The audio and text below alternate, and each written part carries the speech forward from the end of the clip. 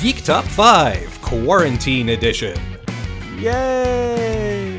There was time now. There was all the time I needed. Geek Top 5. I'm Jesse. I'm Graham. And we are back with another round of dueling lists, but fortunately, this time it's just Graham and I bouncing off each other. Boy, especially when we hit those video games, it's kind of like spark plugs, right? You could take one of us out, put the other one in, and you wouldn't always notice the difference. Look, I'm sort of dragging it out, but the fact of the matter is we have a very special guest in the studio with us today to take a look at something very cool. Graham, why don't you bring us home, tell us what's going on here today? Well, one of our guest this week is perhaps the king of Korean English children's television. It's Mr. Brian Dunn. Hi, it's so great to be here today. I love what you did with the studio. Thank you. Thanks for coming all the way out to the internet to join us. Yeah, I see all the ones and zeros. It's very beautiful. Absolutely. Binary is very popular these days. Electricity goes on, electricity turns off, on and off, on, off, on, off. It's very exciting. Brian Dunn, I don't know if we know where to start because you've done like 101 terribly awesome things with your career. But I guess that's a good start. Like, you are kind of a big muckety muck when it comes to English children's programming over there, right? So, my friend Nicholas Pickles, who was the host of Video and Arcade, was my very first TV job. He was on a podcast, and him and the host were talking about me because they both know me. And Nicholas described me as an elf on a shelf. I'm just kind of everywhere. I get into all these different things. I have a very unique story. You know, we went to RTA together. I went to Byte TV after that and did TV over there, and then a little trying out teaching English in Korea. And then finally, I got to do TV in Korea, which, the time I was there, I was the biggest kids host, and random kids recognizing me on the street was quite something to get used to over there. So it's been amazing. quite a ride. Yeah. Okay, and I think I do want to talk more about the children's stuff, but we also have to hear about your legendary game show appearance. So this also was because of my Korea experience. I went to Korea. I went to LA to teach kids English at a church. And I was in this LA church for like 2 or 3 weeks. And I had some days off. And on one of my days off, I had to go to Price is Right because my favorite show, I watched it every day. Even in Korea, I would watch it every day. So I went with my friend Matt, and I studied how to what I would say when I spun the wheel. I was so prepared. I remember telling my parents on Skype like the night before, I was like, I'm going to get on. I don't know how. I'm just going to get on. It's so important when you're in that lineup, you got to be your best, and they interview you and you have to show some spunk. You know, some people in front of me didn't know it was an interview and they were talking about their work at Buffalo Wild Wings, and it was just so boring. You just got to be on your game. They picked me. I was the 5th person called up, won a car, spun the wheel, got a spatula from Drew Carey because my shirt said I want a spatula, got to the showcase, and was over by $300. Ha! That is incredible. Like there's not many people who make it onto the Price is Right, and out of those, even fewer get all the way to the showcase showdown. Incredible. I feel so privileged. I mean, I feel like the number one, children's host in Korea thing is a little bit more resume material, but both are great. Don't get me wrong. Hey, I just updated my reel and I put on that Price is Right appearance because that's still, shows my personality, and I'm kind of proud of winning a car. It was the last chance to play the mony game. Just right, the last number. It's the last number. It is a wild performance, no matter where we see you. All right, Jess, do you want to tell us what this week's list is? I'm just stepping back on this one. I'm going to referee between the two of you. But, obviously we had to do something vis-a-vis children's programming. But the fun stuff of children's programming is when you do it right. When you do it right, it's not just for kids. Yeah. You know, Period. and that's the key. And whenever you use that analogy, idiom, whatever, I mean, everybody thinks of Pixar, right? Is there anything else out there that does it as well as they do? Not this consistently. There's one-offs, you're right. But, yeah, Pixar.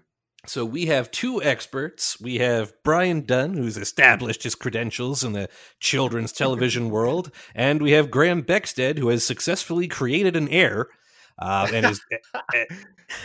And together, they've both brought a top 5 Pixar movies list, and we're going to bounce them off each other and see whose list is the better one, or if maybe mixing them together, we come up with something, a bit of a hybrid. I see this not as a competition, but just like share our love for these beautiful movies, right? Yeah. I'm with you. Yeah. I'm with you. That's true. You're not having any ringing bells or anything, right? I mean, the person whose list isn't chosen is going to get dropped through a trapdoor into lava. It is. I don't know if we mentioned that before we brought you in. I don't know if you noticed, like in your where you're sitting in your house right now, the modifications. Like the guys were there yesterday to do the thing. It's just a heads up. It's fine. It's not important. Don't worry about it. So Pixar is a company that was created, I think it was part of like Lucasfilm and one of the George Lucas's projects, and they started making these movies and eventually partnered with Disney, and then were bought by Disney, and they have had such a successful track record that we're at a point now where their success is almost shooting them in the foot, because some of their most recent movies are still, by almost any measure, really good movies, but they're getting compared to their highest points, and people are like, well, it was good, but it's not as good as Pixar. And I think this is our chance to really dig deep in that. Are the best ones really the early ones, or are some of the later ones the true diamonds in the rough? You got any Pixar thoughts, Brian? You're like a Disney guy from way back. Pixar thoughts. Hey, I was actually a Disney travel agent for a while. I did a report on Disney when I was in middle school, and so Disney all the time. That's my thing, and of course Pixar fits into that. I'm looking at my list. I do have ones that are a bit more current, but I have not seen Luca yet. So, that could be on this list. I don't know, but it looks really good. But I can see that there's not, like, Soul's not on my list. But maybe we'll get into that, right? Yeah, I did. Starting? Are you starting? Why don't you take us off? Go. What's your number 5? Okay. Number 5. Number 5 on the charts is from 2000, kind of mid 2014, 15. It's called Inside Out. Have you seen Inside Out, Graham? I have seen it. Didn't make your list. Have you seen it, Jesse? I haven't seen Inside Out. Tell me about it. So Inside Out is a beautiful movie, and it's about the kind of, it shows your child and your inner child that it's okay to feel things, feel different things, feel anger, happy, sad, disgust, I think was the other one. I love this movie, and it's just different. That's all of my picks. Yeah. Have some sort of standout quality in them that maybe, I guess you could see this in some of the later ones, but I loved Inside Out. The highlight for this movie, and Graham, you've seen this, is Richard Kind as Bing Bong. Do you know Bing Bong? Yeah. The imaginary kind of elephant man that's kind of shows the imagination and sadly disappears. I know. I mean, it speaks to my dark heartlessness, but Bing Bong didn't resonate with me like he did with a lot of the rest of the audience. So that's probably why why that movie didn't make the list for me. But I know so that's this is the audience you saw it with, people going, and you go, shut up, shh, like that audience. Yeah, exactly. That one. I'm that guy. All right, so help me out here just a bit. So the characters in this movies are emotions, but Bing Bong isn't an emotion I'm familiar with. Bing Bong is like kind of an imaginary friend, I believe. I know this is on my list, but it's been a few years since I've seen this movie. This imaginary kind of representative of imagination. in the movie. So these emotions are inside this girl's head, and they are. Oh, man, I'm sorry. I'm kind of going through the plot of this movie. Anyways, Bing Bong. Bing Bong is hilarious. I love Richard Kind. I should have looked more into I'm realizing now as I'm talking about it, I haven't seen this movie for a few years, but I love it.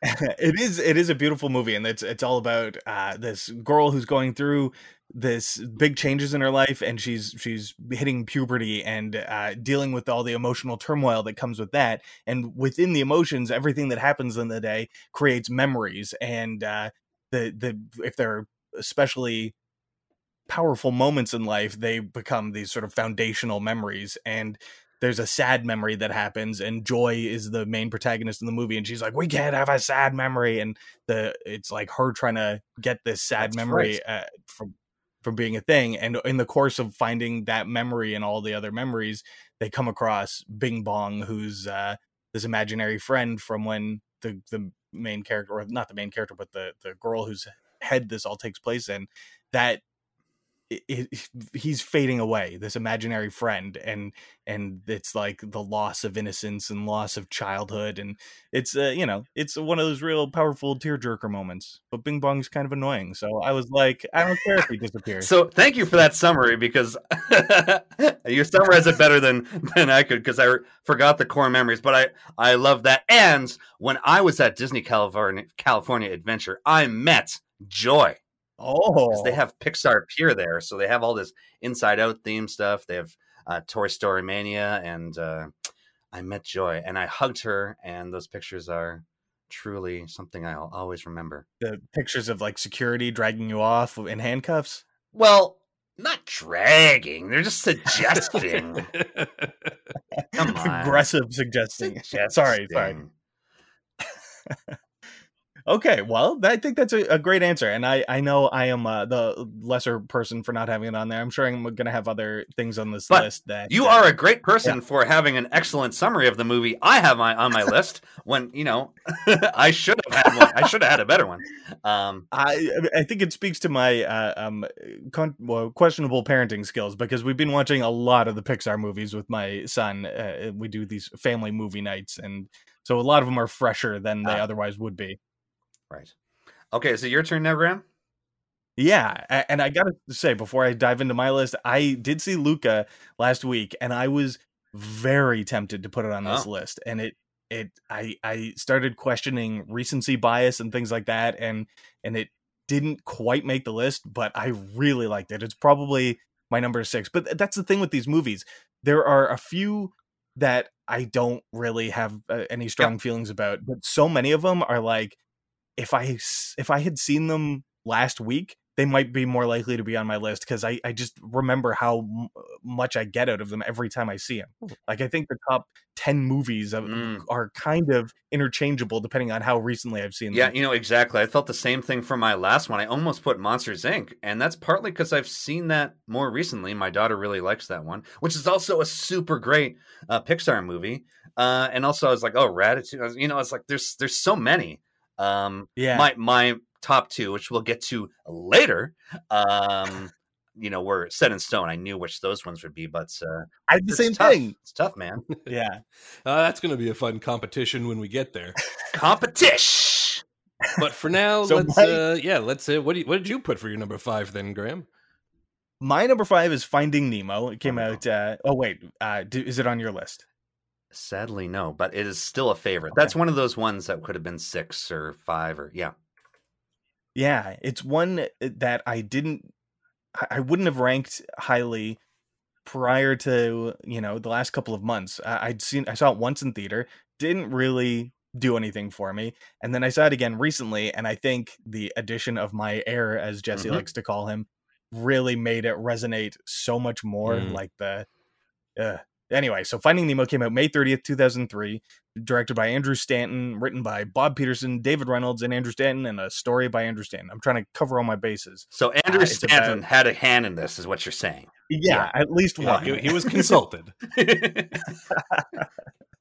So this movie is about a family of fish, and they're all they've got this new house together, or fish equivalent of a house, and tragedy strikes, and the family is devastated. It's down to just Albert Brooks's main character, or I can't remember his name, but Marlin. he's the lead. Marlin. Marlin, thank you. He's the dad, and his son Nemo. It's just the two of them. They, classic fish family. There was a ton of babies, ton of eggs hatched, and they were all eaten, and the wife was eaten too. So now Marlin is very nervous about Nemo and won't let him do anything. They get separated, and he has to go on this adventure to try and find him. And Albert Brooks is a classic sort of neurotic guy, and so having him do the voice of Marlin really adds to it. He finds Ellen DeGeneres' Dory, who helps him on the search. Meanwhile, Nemo is getting a chance to learn about the world, and he's in a Australian dentist fish tank, and Willem Dafoe helps him escape. It's a whole thing, but it's really the father-son relationship that made it resonate with me so much. And I don't cry at movies. It just doesn't happen to me. But man, at the end of this movie, I got serious. Like, someone was chopping onions. There's some real heart tugging moments at the end of it. The most recent time I saw it, and it definitely jumped up in the ranks for me. On that level. I feel like I should add here, just to make sure we're focusing on the the emphasis of that. I've known Graham for a long time, and he is a cold, unfeeling robot.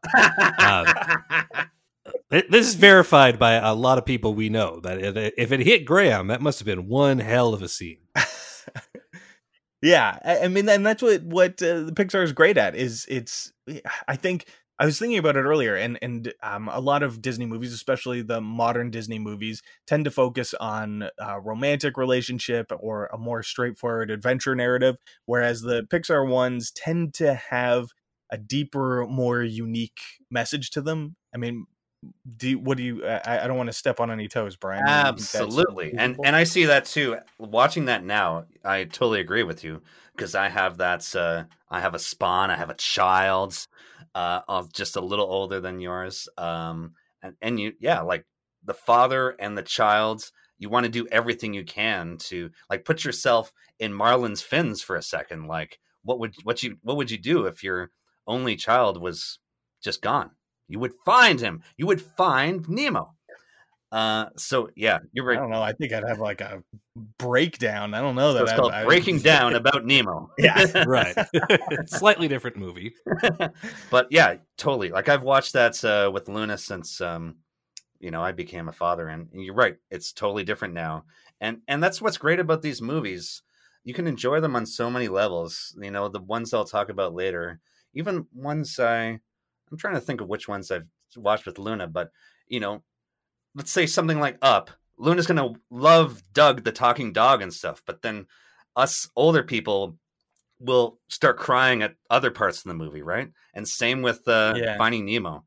The kids are laughing at the sharks or just Nemo being caught in the tank or something, but we're thinking about that poor dad out looking for Nemo. Yeah, and then the relationship when they reconnect, it was really good. And one of the things that I noticed in watching the movies with my son and just watching some stuff again for research for this is the animation still holds up really well. Yeah. But when you go from that, like watching it in isolation, you're like, this animation's great. But then you see some of the more recent ones and you're like, you can see the time difference. You can see how much things have changed and progressed, and it's wild, and yet they still look like Pixar movies. So with Finding Nemo, you can look at Finding Dory, and the water looks different, the lighting looks different, right? Like, those were over 10 years apart, right? So maybe 15. It was quite a while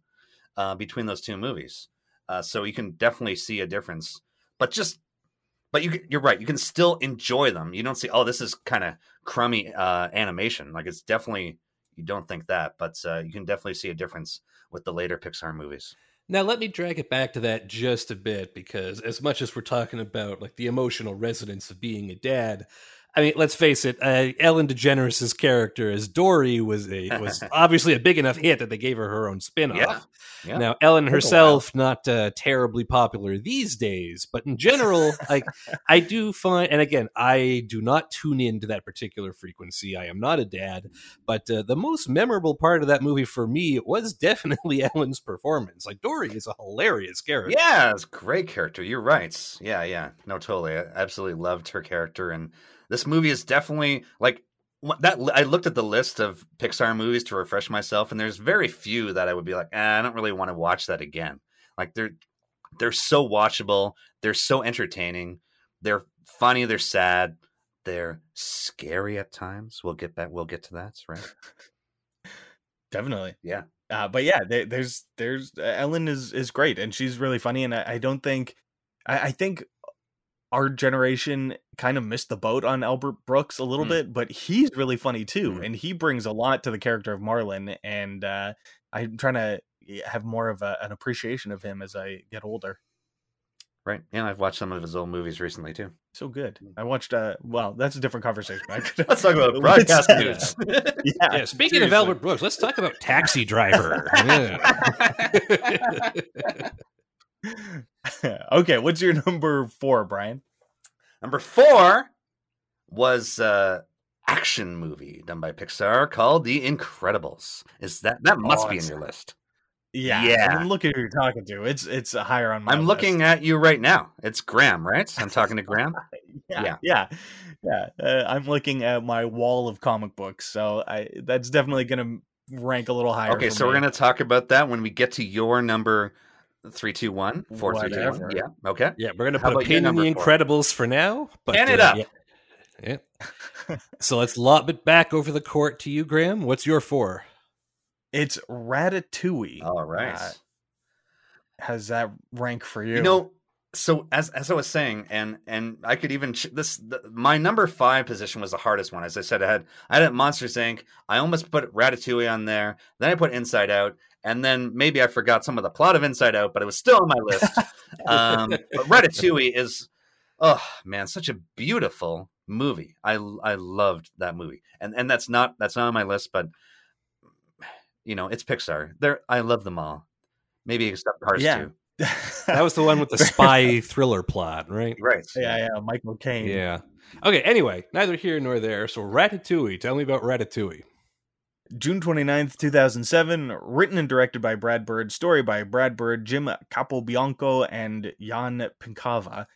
It's about a rat who sort of marionettes a man into being an excellent chef. That is the shortest possible way to describe it. But Patton Oswalt does the voice of this rat who is an outcast amongst rat society because he's got a discerning palate and isn't just going to eat garbage. And he ends up in Paris, and there's a young man who's just started work as in a restaurant that's fallen on hard times. And he is a garbage boy, but dreams of becoming a chef, and he meets this rat, and the rat is able to take control of him and make him a better chef. And there's a lot more plot twists and stuff, but that's the gist of it. That's the important part. You've missed one of the most important parts, I think, is that the character's name is Alfredo Linguini, which I will never not laugh at. Yeah, it's great, and there's one of the things I really like about the movie is how all of the character design is so different. Every one of the chefs has a really unique look, and that is something like I think there's a app right now that can Pixarify you. So there's like this distinct thing of what a Pixar character is supposed to look like. But you watch this movie, and everyone looks completely different, and it's just a great movie about acceptance, and again, like a lot of family stuff comes into it, and found families, and there's great villains and great performances. Ian Holm is this little Napoleon-esque chef, and he's fantastic. And then Peter O'Toole is Anton Ego, this critic, food critic who's toppled many a restaurant with his reviews, and his performance, I was just hooked on every word, every piece of delivery he had was so good. Really enjoyed the movie, and I hadn't seen it since it came out. Like so many of these Pixar movies, I saw once and then kind of just put aside because I don't watch that many animated movies. But now that I got the kid and I'm seeing them all again, it really resonated more this time than it did that first time. Yeah, no, it's and the animation in this and just like the streets of Paris look very like authentic, and also I'm a huge Patton Oswalt fan, so that helps as well. Yeah, he's phenomenal. Yeah, but it didn't make your list at all, Brian. There must be something about it that just doesn't. I hate French people. No, fair enough. I really, and also, hey, as a big Disney Parks fan, there's a Ratatouille ride opening in Epcot on October 1st, which opened in Disneyland Paris a few years ago, and you're in a rat, and you're in the perspective of a rat. So you're like, there's like, you're under a table and people are squishing you by, and there's things that go by you quickly, and it looks like a amazing trackless ride. Oh, cool. It does sound cool. Yeah, so there's a Parks connection too. And it's not on my list, but hey, I got some good ones too, man, They're just all good. It's hard. I'm not saying they're not. I'm just curious. Maybe the food thing didn't quite reach out to you. Maybe you don't like eating. Some people are very apathetic about their food. Yeah. I am not a food guy. Yeah. Like I like eating, I like food, but I'm not a foodie. I'll eat whatever you put in front of me. I'm like Remy the rat's brother who will just eat garbage. Cardboard. Yeah. I don't. So that element of it didn't resonate with me, but like the passion of the characters for their things and the idea of selling out and what it is to put your heart and soul into something, that resonated. And I know there's been some criticism of the movie in that it can be seen to be like an anti-critic movie. Okay. Like it's like people, it doesn't paint critics in a very positive light. And to the point, like I think there's a line where it's like, the person who makes the worst garbage is still above a critic who only exists to criticize other people's work. I don't think it's quite that harsh, but that's the message of it.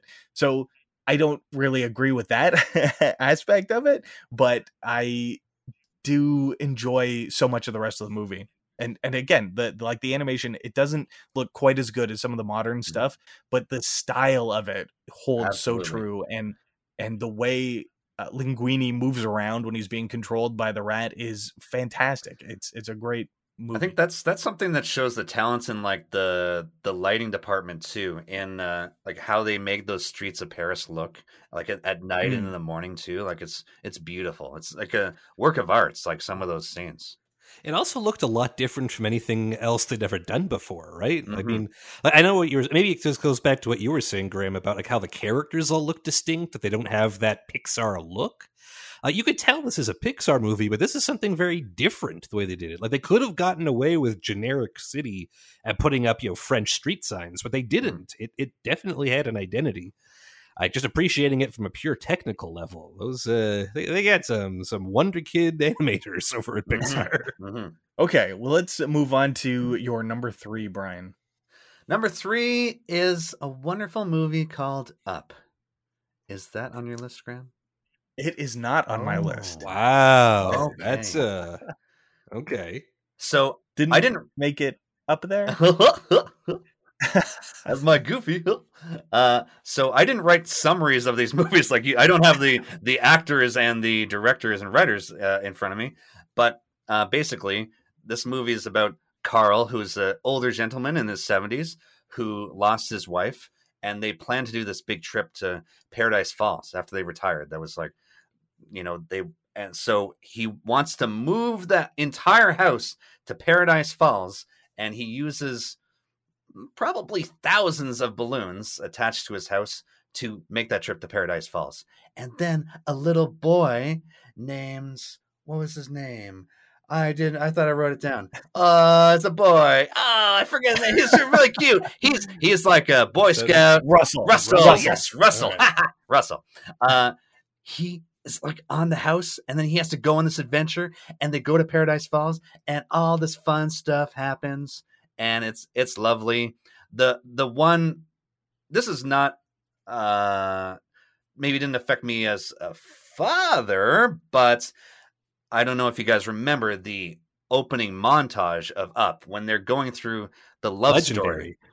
Yes, the love story between Carl and his wife. Them falling in love, them being by the tree and reading together, and going on picnics and stuff, and then even shows them trying to have a baby, and the doctor says they can't have it. Like, it's pretty dark. They find out they can't have a baby together. And then leading up to the wife's passing, this is a very, you think movies, especially Pixar or animation movies in general, never start off on such a sad note. But that was really something for them to do that. Like, that was a risk. And I also liked the risk they took in having Carl, older guy with a cane, be the main character. When you think about Disney and animation, you think of cuddly characters. You have Doug the dog, who's very cuddly, but he's not the main character. They do have figures out of Carl, but he's not the stereotypical toy that all the kids are rushing to at Toys R Us when they come out, right? Yeah, right. So I love that risk they took, and they did that with some other movies as well, which I'm going to talk about later. But yeah, this is a beautiful movie. Very just that image of the house flying through the air. Look on Pinterest, you'll see that. or like anybody's like any Disney fans like wedding photos, they have like the grape soda pin or something. This movie really resonated with a lot of people, and it's beautiful. I haven't watched it actually for a few years. I gotta put it in again. Well, that's kind of my knock against it a little bit. I watched it relatively recently, and I was enthralled for like the first half hour. The love story stuff is so well done. Carl is a great character. Russell's a great character. The balloons taking off and the house taking off and flying away, it's all great. And it starts to lose me when they land and it becomes more of like a hero villain plot with the evil dogs. It definitely it does take a turn, but and again, yeah, you're right. I'm saying all the things I was talking about was mainly in the first half, but that's still a fun sequence and fun, part of the movie. Yeah. It just didn't resonate with me as much, but still, those parts I mentioned stick in my mind well enough for it to be number 3 on my list. For sure. I respect that. I respect the list, man. I'm trying. But yeah, great beginning of a movie, and so colorful, and again, interesting character design. Like even Russell, who is a more traditional animation lead character as like a Boy Scout who's trying to help an old man, he's Asian, which isn't really addressed in the movie at all. It's just a fact of the character. Yeah, and he's also kind of like chubby, and that's not usually something you see in hero characters either. And to have a cranky, square old man, literally square, like his face and his glasses are very square, right? Yeah, right. Very wacky design. Yeah.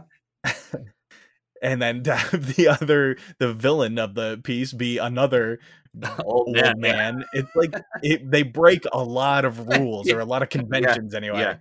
But they do it very well. Yeah. I think a lot of that has to do with the relationship between Carl and Russell. Like, that's a fun, like, sometimes you fall into that stereotype, like the Abbott and Costello stereotype. You have the funny one and the straight man. Yeah. But Carl, I mean, he's not exactly a straight man, is he? Like, he's sort of humorous in his own way. Yeah. Like, yeah, it's easy to do a cranky character who you don't like, but they make him. Maybe this is just a little because of that intro, but like you can't help but like him, even though he's such an old curmudgeon. Exactly, and that really helps justify like how badly Russell wants to impress him. It's a delicate balance, and they walk it really well. I did want to mention, just while we're talking about this one, that I do have a knock against this movie as well, and it's that whenever it comes up in conversation, everybody wants to imitate the dog with the squirrel, and it's getting a little old. Just Everyone you talk to, Squirrel. Oh, hey, you saw Up. Man, you gotta meet some other people. All my friends want to imitate the balloons. Just kind of sway. Yeah, a lot of friends who want to get high. Huh? Yeah, we get high, man. We're going to Paradise Falls. Another thing that Pixar does often is they'll have their behind the scenes people do voices and stuff. So Doug the dog is actually voiced by one of the filmmakers, Bob Peterson. He's the co-director of Up, and he did the voice of the dog, and yet it's like the most iconic voice in that movie. Awesome. I wonder if it steals the spotlight a little, sort of the way Dory does in Finding Nemo. I mean, nothing that you've said is wrong. It is a touching story, and there is a fun adventure in the second half. But whenever you talk about it, I mean, like Brian, you're right. It's the image of the house and the balloons, and Doug. Like those are the two things that come away with it, and I wonder if it overshadows the actual characters and story and message a little. Is that fair? I feel that's totally fair. But I think too that's something that my daughter would like. That actually her avatar on Disney Plus is Doug. I chose that for her, but yeah, okay. No, I knew that's great for, as I said, having Carl as the hero is a risk, but Doug is a little something else for the kids. But I don't think it sacrifices the story having him in there. It's some humor in there, even though as we said, Carl and the boy Russell. Actually, I just written that down when he said it. Carl and Russell. There's some cute moments between them and stuff, but you have that kind of jokey character like Doug in there. I think. Gotcha. All right, maybe I'm just getting a little old and curmudgeonly about hearing the impression. That might just be little me. Carl. Does this happen every time you go out? It's only when he sees the squirrel. Yeah. There's that, isn't there?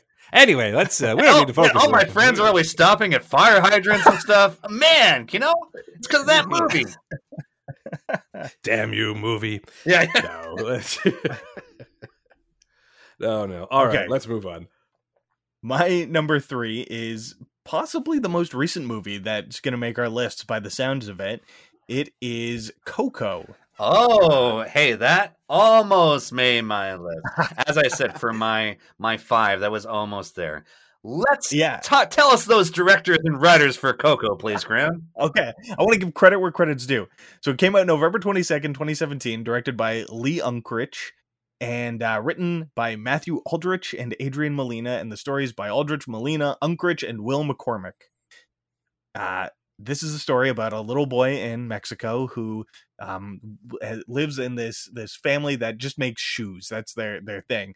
But the matriarch of the family was spurned by a musician, so now music is forbidden in the house. And the little boy just wants to play guitar. Various things happen. He ends up in the afterlife, and the only way to get back is to get permission from his dead family members on the Day of the Dead to return. And the now dead matriarch will only let him come back if he promises not to make music. He goes on an adventure. Everyone's love of music is rekindled, and everyone is happy and returns to the world, or he returns to life. They stay dead, but music is restored to the family. Yeah, happily ever after, dead. But yeah, I saw that basically in order for research for this list. I felt it was like a big hole when we decided to do this. I was like, I gotta watch Coco because I've never seen it before, and it seems like it's a popular one. And man, it touched me very much. The music was great, the performances were great, and just stunning animation and the colors design. Especially when they're into the whatever you call it, like the afterlife. The colors in there is beautiful, and the musical numbers and stuff. I saw this in theater in Korea actually, and yeah, I loved it. This totally could have been that number 5 spot, man, was so hard. That totally could have been Coco. I really enjoyed Coco as well. It was like Coco herself as this ancient old woman in the real world, in the movie, and her design, like anytime they showed her, I was just like, I should pause and just marvel at all of the details they've put into this character design. Beautiful, so good. And Gael Garcia Bernal does the voice of the main character's escort through the afterlife, and he gives an incredible performance, does singing and jokes, and he steals the whole show. He's fantastic. It does seem like there's a fair number of like actually Mexican or Spanish actors performing these characters, which, I mean, it's sad that that's something we still have to sort of point out as a thing, but like that's a thing that doesn't always happen. Yeah, I think now it's kind of like you have to do, because it's like it's absolutely going to get called out if you don't have actual representation in it. Thinking about a movie I saw in 2010 or 11, Prince of Persia, where Jake Gyllenhaal was Iranian. Yeah. We have discussed that on a recent episode, and it was a painful watch.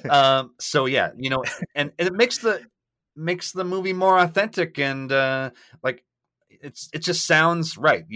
I would hate to have voice actors from the West putting on accents. That would be terrible. Yeah, I mean, the only major exception is Pixar's Lucky Charm, John Ratzenberger, Cliff from Cheers, who's been in every Pixar movie. He says one word in the movie just to keep the train going of him appearing in all of them. But yeah, it's a really good movie. I think it took me so long to see it, just partly because of when it came out. When my heir was born. I'm going to keep going with that theme. I thought it was a funny one-off. If you want to incorporate it into everyday life, go for it. I'm changing his name to Heir. Right. But so that first year of life, you're not seeing many movies. What? Come on, man. All the time. Sorry, I should have letting the team down. But yeah, and I think there was a game when we were kids called Grim Fandango that had a similar aesthetic to it. So I think I was sort of maybe a little put off about that. I'm like, Grim Fandango did this. Should be a Grim Fandango movie. So there were little things that were roadblocks in my way to actually seeing it. I also had I wish this was Grim Fandango, and I'm glad it wasn't. And it's insane. It's a crazy person thing. It's indefensible. They're two completely different things. But it happened. I take back my thank you. Do we also want to mention that this had a little bit of controversy thanks to Disney more than to Pixar. Like this, tell me this. Yeah, this was Disney decided they wanted to trademark Dia de los Muertos, like the traditional Mexican holiday, but Disney owns it now.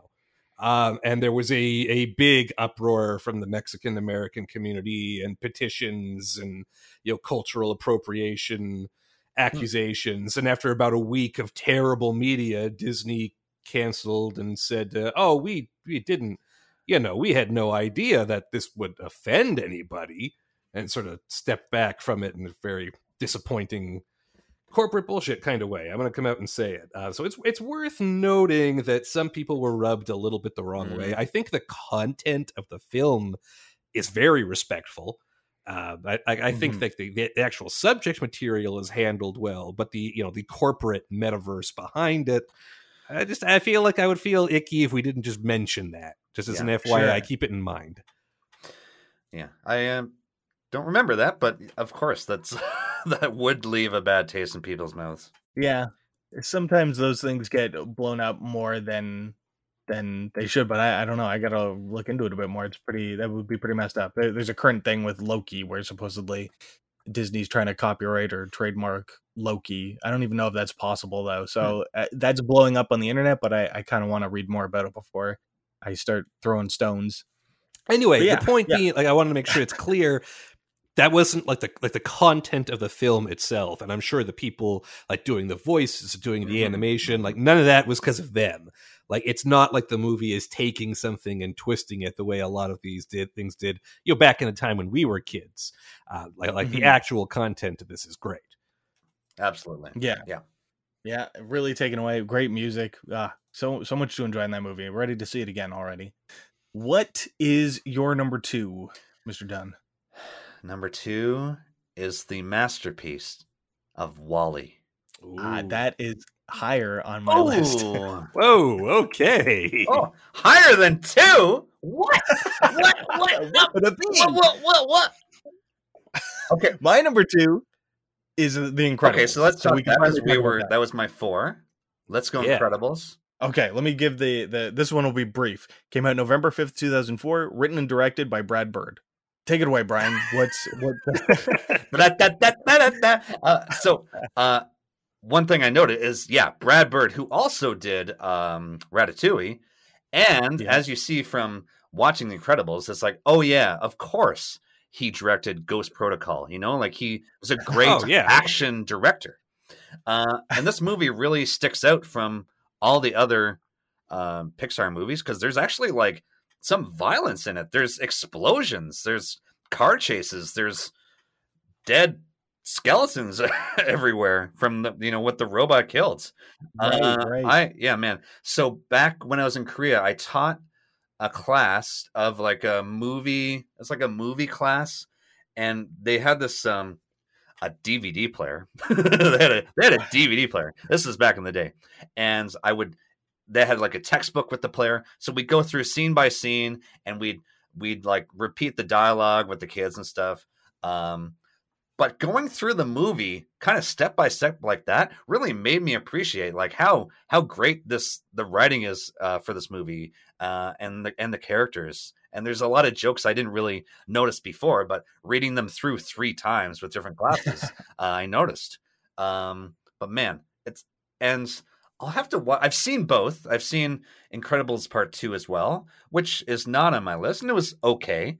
But Incredibles is just groundbreaking of what they did for an action animation. I really enjoyed it. Yeah.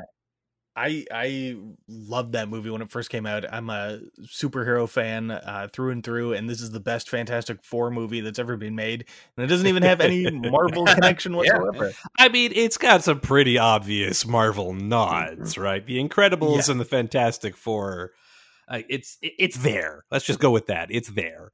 I guess we should run through the plot a little bit. It's a world of superheroes, but as sometimes happens in these dystopian superhero stories, laws have been passed to outlaw superheroes, and this is about a family who have to hide their superpowers now and live normal lives, but stuff keeps bringing it out, and they gotta save the day. And a wannabe sidekick of Mr. Incredible from when he was a kid has grown up to be this supervillain who's named Syndrome, and he must be stopped. His superhero ambitions have been corrupted into an evil vein. And also an excellent voice performance by Samuel L. Jackson as Frozone. Oh man, no, this movie is so. And I love too how 2 wasn't perfect, but I thought it's cool how 2 picked up right at the end of 1, right at that fight scene at the end. John Ratzenberger is the Underminer. Yeah. Oh, and also I dress up as Mr. Incredible for Halloween too. So whenever Luna talks to me about Halloween, she says, "Daddy's superhero?" I'm like, "Yeah, Daddy's a superhero, of course." Very nice. So yeah, a great superhero story. Like it has all the setup it needs to be. Like it creates that adversity. It has the action scenes. It has like them coming together to work together to overcome a challenge, but also like a really touching family movie. Mm-hmm. And they don't pull the punches with it. Like there's the scene where Craig T. Nelson where he thinks his wife is dead. And he's telling the femme fatale, like, what else can you do to me at this point? Like and it's like it just rips your heart right out of your chest. They don't hold back, but just the interaction between the family, like mom and dad, and the two. Well, I guess the girl's a teenager and the kid is still a kid, right? He's like 9 or 10 or something. But just like the way they communicate with each other. I guess, Graham, that's probably where you're drawing your Fantastic Four parallel. Also because of the powers a little, but also just because of the family thing, like the fact that the family structure is so much about it, is like that was by far the most compelling part of the story for me, for sure. Yeah, and the family dynamic is something really great, and interactions while also having superpowers, the bickering between siblings, and the sometimes, exasperating difficulties that can arise between a husband and a wife, especially when they're also parents and also have jobs. Yeah. It really resonated with a real world feeling while also having superhero activities in Exactly. Them just arguing at the dinner table, him having to deal with his supervisor at work and come home in that tiny car. We see that as not just parents, but as adults too. It's like, yeah, I'm Mr. Incredible, but I got to pay the bills. Like he had to have that insurance job for his family. And just seeing him at that, in that tiny cubicle, he's like, well, I just kind of have to do this, even though superheroes they were banned then, but he had to do something with his life. He had to provide for his family. And don't we all just want to throw our supervisor through a cubicle wall sometimes? Yes, yeah. Right.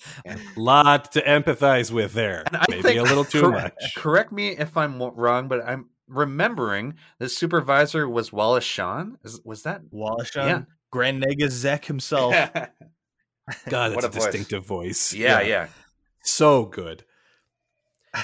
And then I guess also, I don't think I tuned into it as much, but Edna Mode was a Edna real Mode. breakout from this yeah. movie. Like her Yeah. character Good. gets used a lot. And am I insane if I think that was actually Brad Bird? Is that real? I'm trying to look it up now. Yep, you're right. Voiced by Brad Bird. Like that's also Another- an incredible voice. So like extra props to him, like on top of everything else. But her as the fashionista, her role in the movie is she designs the outfits. She's where you get the famous no capes bit. Mm-hmm. Right. But everyone really, and again, didn't really hit me. Maybe I'm the outlier, usually is the case. But a lot of people really dug that. I don't know if it's the performance or just the concept of And her style too, her haircut, her glasses. Like she was a really popular fact that Halloween character, and the way she talked and stuff. and she's very short, Yeah. and she's got the cigarette holder. Yeah. Well, darling. I think she's one of those. She's like Doug, voiced by the director, and it becomes the breakout character. Yeah. But yeah, I think I read at one point that he did what they call a scratch track, where he recorded her voice, and they were like, "Well, we'll find someone famous who can sound something like that, or we'll get a voice who can do that except better." And they could never find anyone who could do it better. So now he's got a job for life as Edna Mode whenever she pops up in a video game or a sequel or whatever. Hey, good for him. That's a heck of a performance. Like on top of everything else awesome he's doing, that is a great performance. Just a little bit jealous. Mostly happy for him. Little bit jealous because what a He great also directed Iron Giant. He's got a lot of I was looking at his done a lot of filmography great today. work. Yeah, and some episodes of The Simpsons. yeah, very impressive man. All over the damn place. So let's do our number ones. We already know mine. Should we cover that first and then go to yours? Yeah, let's leave it as a surprise. Yeah, because we're both Wally, right? So we're talking Wally. You do your introduction. Who is the voice of Wally? I didn't even. Ben Burt. I Oh, can actually okay. answer that. You tried to stump me, but I got it. I was curious. I wasn't stumping. Who is the? That's a question, Graham. Who is the voice? Huh? No stumping. So it came out June 27, 2008. Again, directed by Andrew Stanton, just like Finding Nemo. You'll find, especially with these early Pixar movies, a lot of familiar names as you go through the credits. But directed by Andrew Stanton, written by Jim Reardon and Stanton, and with a story by Pete Docter and Stanton. I think Pete Docter He did Inside Out, did Inside Out, and right? I think Soul. He did Soul. He directed yes, Soul. that's Sorry, right, Pete too. Doctor is the Okay. regular script doctor? Is that? And he said, "Ooh ee ooh ah ah, chang chang, walla walla bing bang." Okay, that Exactly. yeah, you took my joke and you made it way better. And that's So Wall-E is about a little robot who's been left behind on Earth to clean up the pollution. The planet has been abandoned due to the rampant pollution. Not exactly a subtle commentary, but still powerful in how it's presented. And he is kind of glitching out. He seems to be like the last working unit of his type, and he's developed a personality. He's not just going out there to do his job. He's collecting stuff. He's a little weird.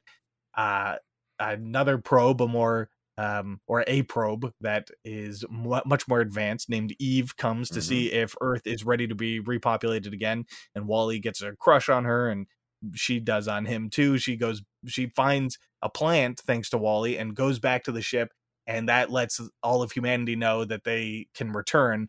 But humanity on this like escape vessel has become sort of complacent, overly pampered. Yeah, no one does anything for themselves. They're just robots, do everything, and they just hover around on these chairs and drink milkshakes that have all their nutritional content, and they have to all they have to decide in a day is like where they're gonna sit and lie for the day, by the pool or at the mall or whatever. And it's, kind of a perhaps cruel commentary on modern life, but eventually everything is the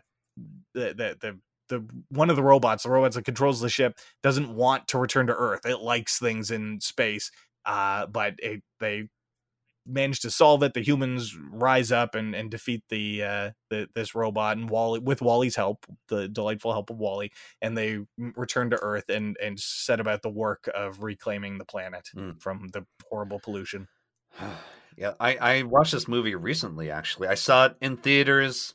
I've seen it many times it's on Disney Plus, obviously, but I like to watch things on Blu-ray if I have them, because you don't have like little glitches or sometimes that you watch when you watch streaming things. But it's so one thing I love about this movie is I am a giant Charlie Chaplin fan, and ever since I was like 6 or something, I've been watching a lot of silent movies, and so I love physical comedy. This movie has so little dialogue, especially the first over half of the movie is like 45 minutes, close to an hour before no one says a word. Yeah, he says, Wally, Eva. That's pretty much, maybe it says a few more words. No sentences. He didn't say any sentences. Eva says directive, I think, right? When she gets the plants. I think so. She doesn't say anything. The captain talks on the ship, and the real captain, the whatever the HAL of the ship, the talks. Otto. But even the people that are the passengers of the ship, they're kind of, as you said, they're all kind of big, and they're just letting life happen around them. They're not even speaking a lot either, except when they get knocked out of their little pods that one time, and the woman realizes how beautiful it is when they look out the window, then they actually talk. But think about animation and how you can find empathy in these characters they're just drawn by hand, or drawn, in this case, by computer. But usually you get that empathy by some speech they have or interaction they have. But this is almost all silence. And I love that. I absolutely love that. So that's my favorite thing about this movie, is how they use silence. And still, kids enjoy this movie. Like, I talked about Carl, how he's unlikely, to be like a toy. And there's definitely toys of Wally. But again, he's a robot. Yeah, the robots in this movie are there's no word in the English language to convey how adorable these creatures are. Yeah, these things sell toys like gangbusters. Let's be very clear. That was definitely in their mind when they designed these things. I think I want to talk a bit more about the sound, and Ben Burt is a big part of that. He's a famous sound designer, and he does the voice of Wally and other stuff, but he is like the brain behind Skywalker Sound and created the sound design. Like all the famous noises you've heard in Star Wars, he was involved with in some way. The lightsaber, the TIE fighters, Chewbacca's noises. He also did Indiana Jones. He's a legend. And so it's so cool that they brought him in to create the voice of Wally through, his own voice, but also all the effects he put on it. And he does not get nearly enough credit. He's a hero. I love that man. There's also something very special about this movie. The only appearance by a live actor in a Pixar movie. Oh, good. yeah. And you don't what think about a it when you performance. see it, right? Yeah. Somehow it fits in just perfectly. And then you think back and you go, wait, wasn't that guy? It's Fred Willard. And of all people, Fred Willard is amazing. He's the spokesperson for By and Large, right? B&L. Right. Yeah. Well, By and Large is the name of the company that is sort of responsible for destroying the Earth in WALL-E. Pretty much and this was before Amazon was a big thing, right? That's kind of like what Amazon's like now. Yeah. Like, I think at the time, I think was sort of a Walmart. Yeah, pretty much Walmart. Yeah. No offense, Yeah, so Walmart. Maybe a little offense. Well, Tiny bit of offense.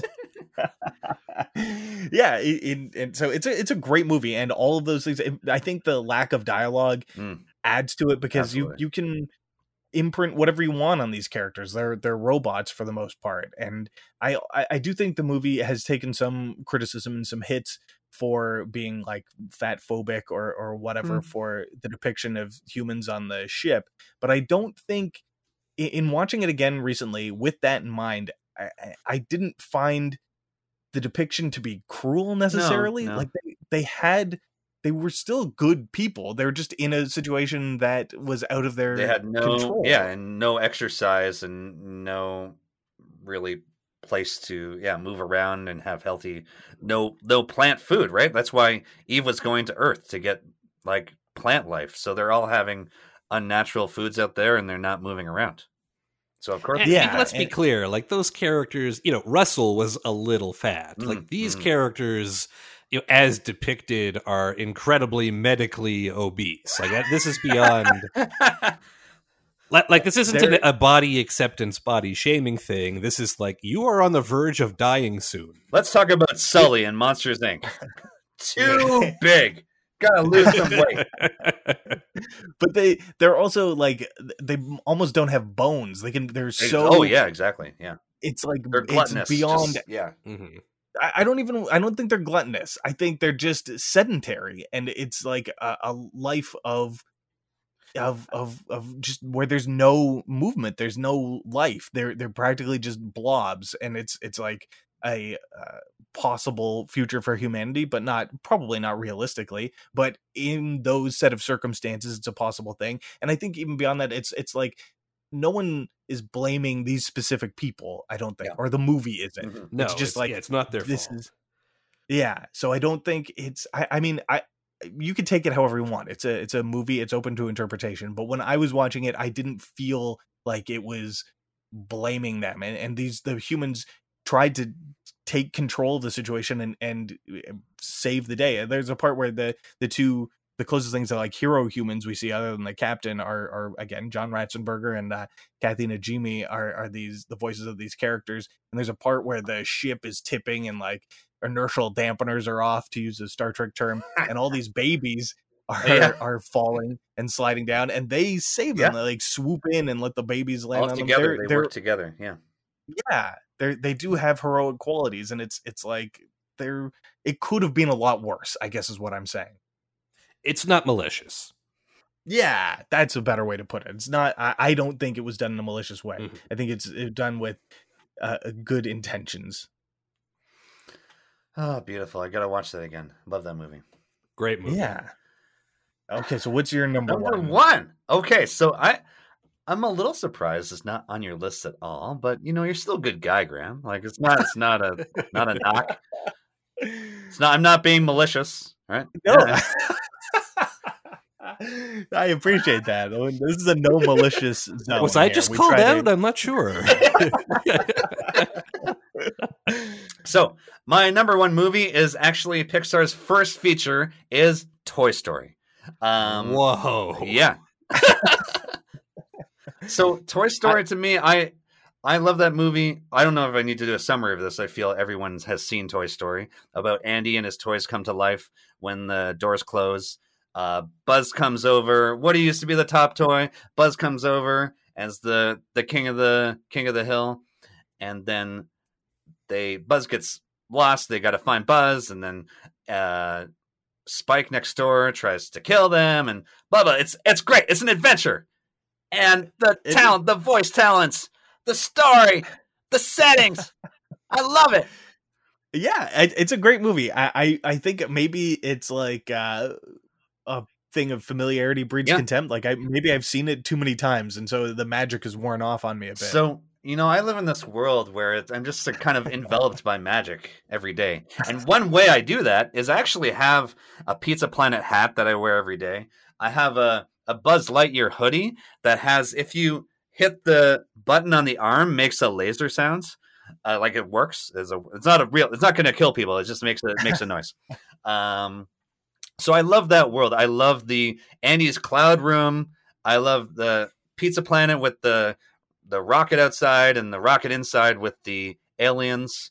Tim Allen has questionable views, but his playing of Buzz and Tom Hanks as Woody, it's the classic parties. And their chemistry is their chemistry phenomenal. And all of the especially 3 was excellent. 2 and 4 were still great, but 3 was also very touching. They've done so much with these characters, and I love the world. And also, like, I think the music can be paralyzing. The music can be contentious. When you try to say this one word, and you're looking for polarizing. Yes. Yeah. Paralyzing. Like I can't move because I'm on the polars. I'm on the north and the south. Anyways, today this is not a lie. I was walking and I had my YouTube music is basically like Bare Naked Ladies, Weird Al, and Disney music. So the song before that was Rainbow Connection, and then it was Strange Things from Toy Story. And Andy Newman, some people like him, some people hate him. I find that music is just so perfect for those Toy Story movies. So there's a lot I love about them. I think it's kind of one of my comfort movies. Again, though, as you're saying about I forget what movie it was, Graham, about like Finding Nemo, about how you see like the changes in the animation, like just the quality of animation. Man, if you the toys themselves look okay, but the kids, like the humans, whoa, yeah. Oh man. I'm glad you said it. I was going to ask you about it very carefully, but the animation in this is a lot closer to Reboot than it is to Finding Nemo. Like it's right now, if you watch the original Toy Story, it kind of looks like a prototype. Like it looks like a previs. Yeah, and think about this. That was animated in 93. It came out in 95. Released in 95. Yeah. So animated for a few years before that. Yeah. It was so ahead of its game, like nothing else compared to it at the time. I remember it was groundbreaking. Like all we could talk about was how great this movie looked. Yep. And now we look back on it and we're like, wow, that looks like a giant pile of crap. That's strong. But okay. I was exaggerating for comic effect. Yeah. But I mean, like there's certain styles of animation that are timeless, right? Like it doesn't matter how long ago it was. This isn't that. This is sort of a weird middle ground because they're still sort of figuring out what works.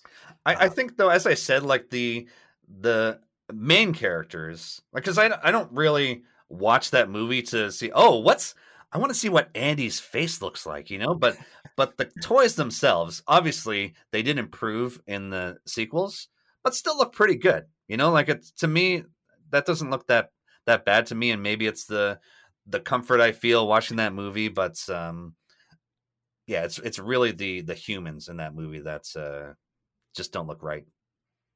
Yeah. When I was putting my list together, I sort of figured that I would get called out for not having any Toy Story on my list because the movies have a great, like even within Pixar, the Toy Story movies have an amazing pedigree. Like all of those movies are somebody's favorite. There are people who live and die by Toy Story 2. Yep.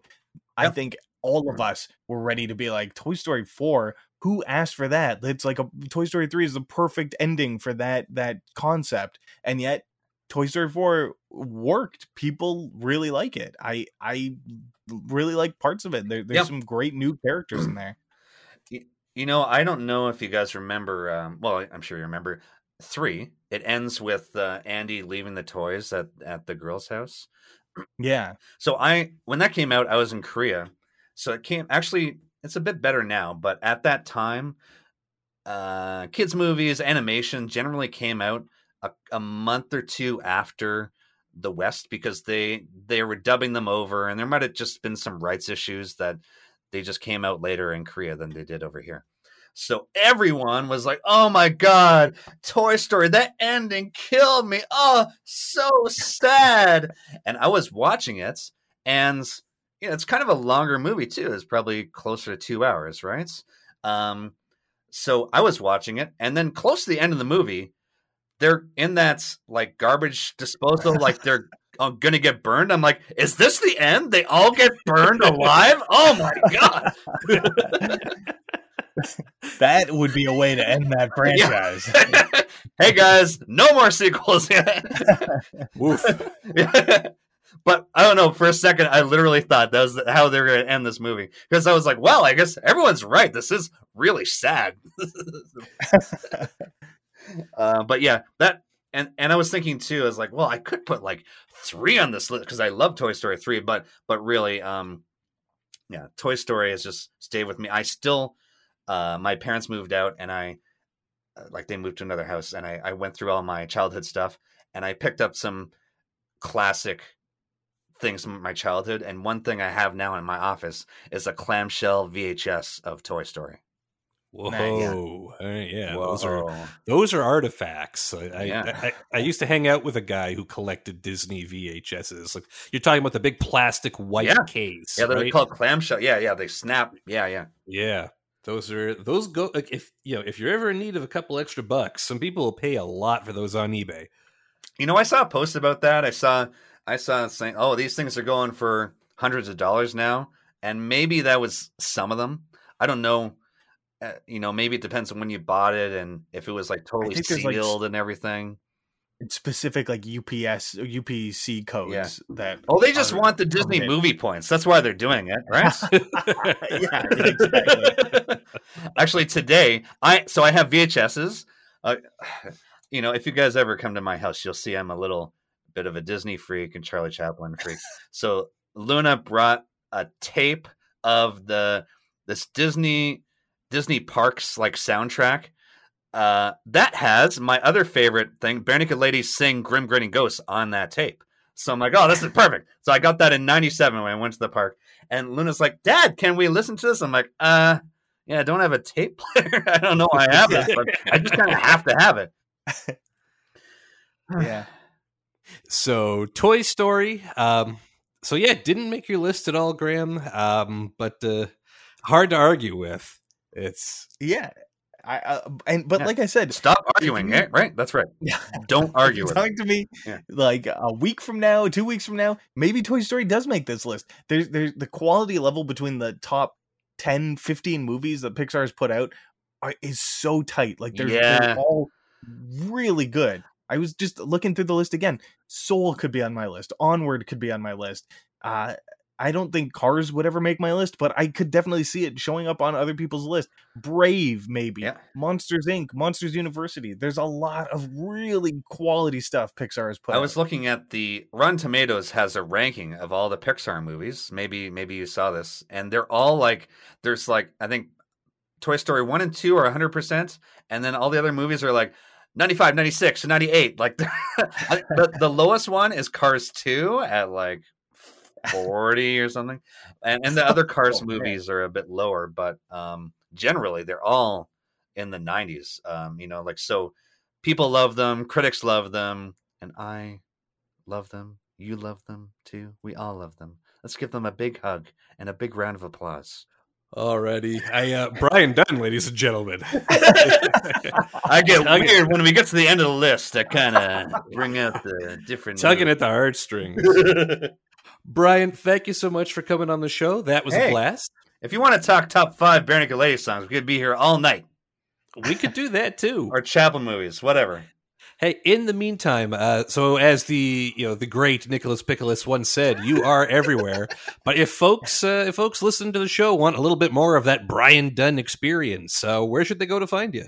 You know what we should do? You should go to China right now and get the YLYK app, because I do podcasts every day for that company. You guys are going to China, right? Okay, so I'm doing that, though that's only for China. Or you can go to briandunn.tv. I just redid my demo reel, and I'm going to be putting that up. It's not up now, but maybe when this episode's up, it will be up. And there's some new stuff on there, and I found some older clips that I was... oh man, I was like, man, I'm so funny. Like, oh, this is so funny. So I just do... The demo is really just one clip of me drinking milk like 5 times. But it's wonderful. I feel like that probably is a good pitch for people specifically in the industry. And if you're not, it's at least compelling, right? Well, I gotta go see this. Brian, again, thank you for joining us. While we are giving out thanks, we always, of course, want to mention Jamie Reaume, the guy behind our theme song. Reaume is spelled R-E-A-U-M-E. He's a local Toronto performer, and with the way things are looking, he'll be out performing again before long, so you might be able to catch him live. If you can't, be sure to check out his stuff at Jamie Reaume Official or Jamie_Reaume on YouTube and Instagram, respectively. Good performances, and also a bit of a music geek. He touches some things that we don't always hit on that show. Always a blast. And finally, of course, we want to say thank you for tuning in. We're doing a lot of the stuff that you want to hear. We get a lot of feedback. I know we just did our sort of in-depth on video games, which is great for me because that's my bailiwick. But always happy to hear if there's stuff you want to do, if you want to be on the show, or just if you have questions, concerns, or criticisms. We hear that a lot too. Graham, how can they get that stuff to us? Please email us at geektop5@gmail.com. We're on Facebook.com/GeekTop5, and we're on Twitter at GeekTop5. I don't know if we came up with the definitive top 5 Pixar list, but that's just because there are 170 jillion really good Pixar movies. Plenty of good stuff there to keep you entertained until we get a chance to do this again. Until then, I'm Jesse. I'm Graham. And this has been Geek Top 5, and we'll talk to you again next week.